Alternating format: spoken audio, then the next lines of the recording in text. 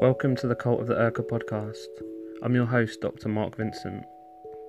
In this episode, I'm going to take you on a journey to the most prominent Soviet labour camp of the 1920s and investigate the world of a group known as the 49ers. I'll be discussing the origins of that term and its link to a particular article from the Soviet Criminal Code. Also in this episode, I'll be taking a brief look at the class divide between inmates and how this plays out in the pages of prisoner newspapers.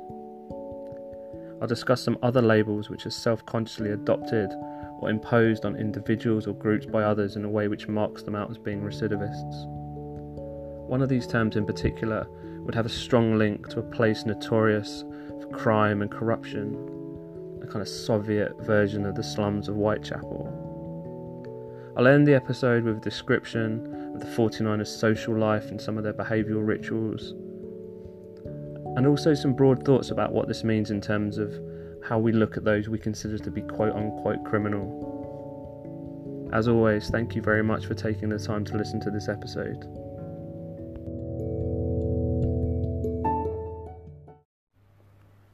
To start, by way of a shameless plug, my work and my upcoming book with Bloomsbury really begins at the first significant labour camp that's established following the Bolshevik Revolution in 1917.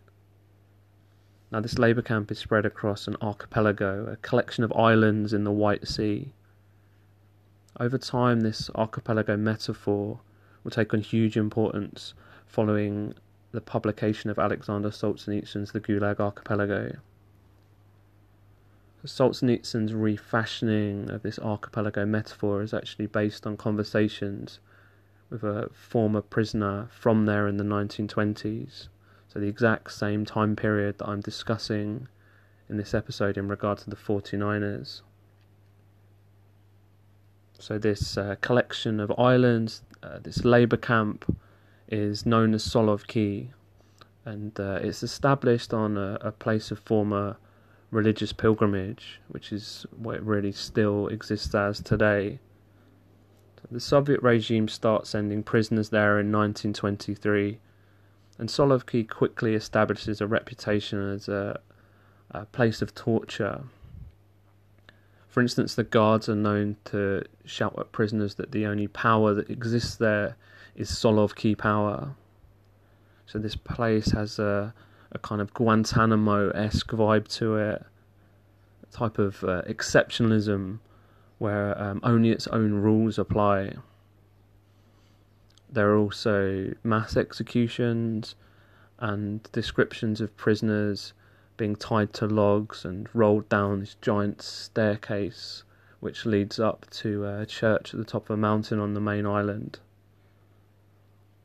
So although the word Solovki brings with it these type of kind of Narnia-esque connotations, the actual site and what happens there is far, far from it. In 1926, a curiously beguiling figure named Boris Glubakovsky arrives at Solovki. Now, Glubakovsky is a theatre actor. He's worked mainly in Moscow, toured around a little bit.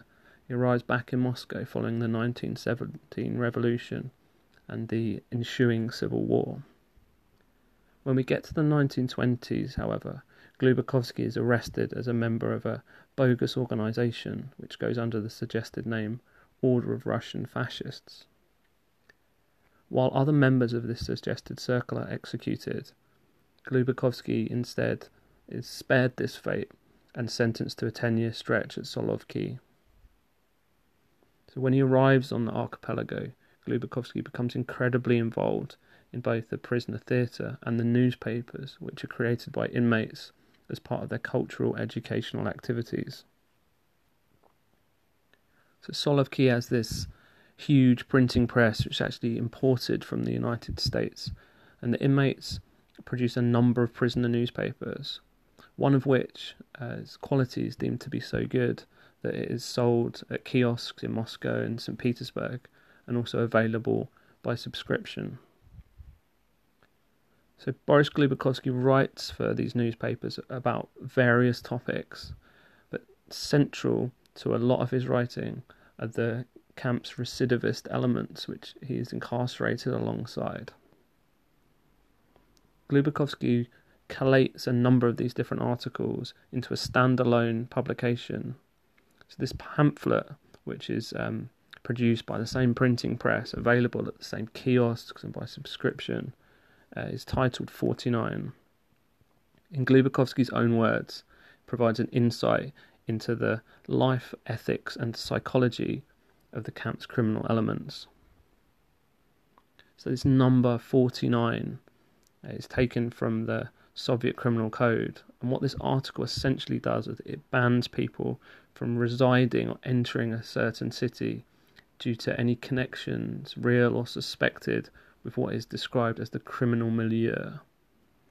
So during this time we have a passportization system across the Soviet Union and a hierarchy of cities, which is known as -6 or -8, depending on the amount of cities selected to be part of that at any time.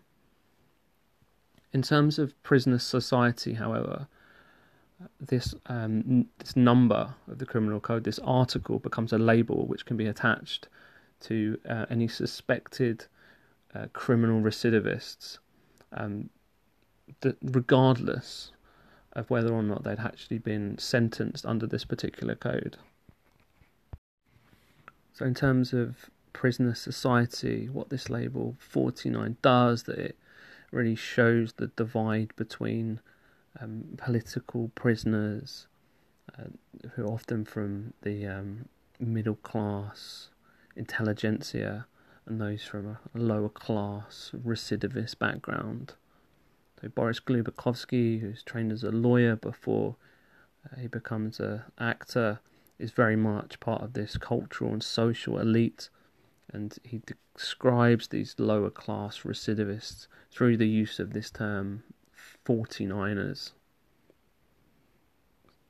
So the dichotomy, the kind of binary divide illuminated by Glubokowski's work is also apparent throughout the prisoner newspapers, using a number of very specific terms. So the most prominent of these in relation to lower class recidivists is the word svai. So svai essentially translates as something close to our own, one of our own kind. Has that kind of inclusivity to it. And in the pages of the prisoner newspaper, it's used to indicate lower class criminal recidivists. It's also outlined in a number of different articles. The authors state in a very, very matter-of-fact way who they mean through this term svai. So it includes thieves, bank robbers, prostitutes. So during this time, prostitution is technically illegal, and there are a lot of problems which emerge from the deregulation of prostitution following the 1917 revolution. So the svai prisoners, our own prisoners then, they certainly form their own group. They have their own theatre company, but they really struggle to get a voice in the pages of the prisoner newspapers. There's one complaint in particular from a guy arrested for banditry, complaining that the articles in the prisoner newspapers are only written by 5 or 6 prisoners under dozens of different pseudonyms. So the prisoner publications then are really dominated by the cultural and literary elite, and their term positioned in opposition to svai is frayera.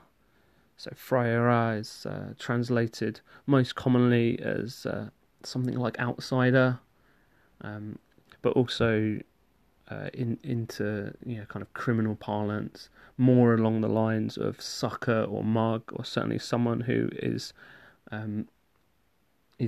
deemed to be an easy target for abuse.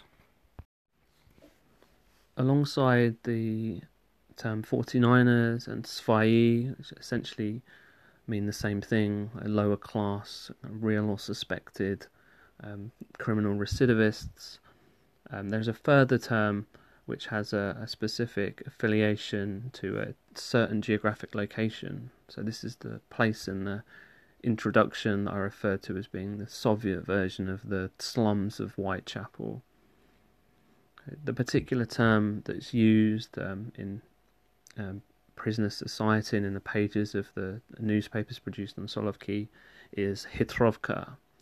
So Hitrovka is actually a marketplace in Moscow which has become incredibly notorious for black market dealings and prostitution, and is actually in the process of being closed down by the Soviet regime as we get to the mid-1920s.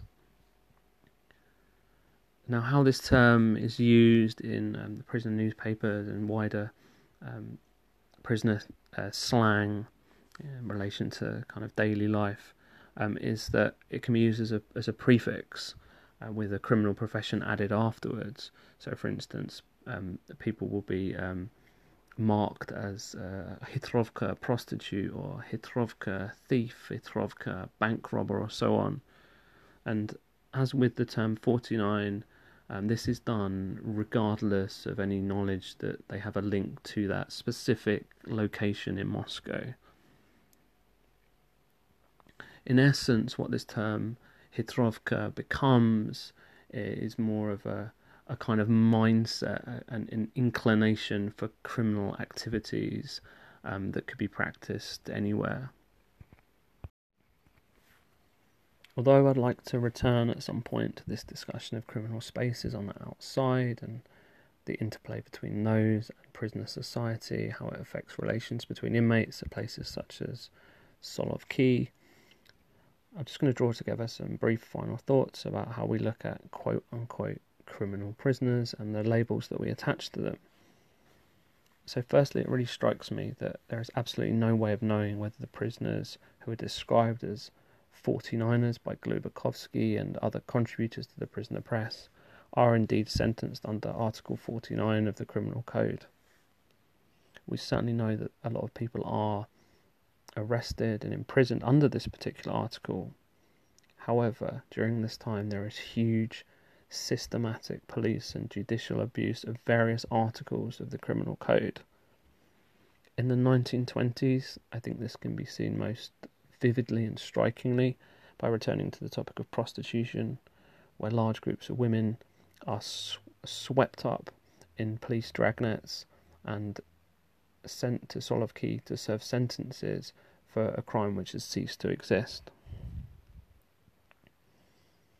So hopefully we'll return to the topic of articles of the Criminal Code and the importance of those for carceral identity, particularly when you start to look at some of the tattoos that prisoners have after the development of the Gulag apparatus in the 1930s.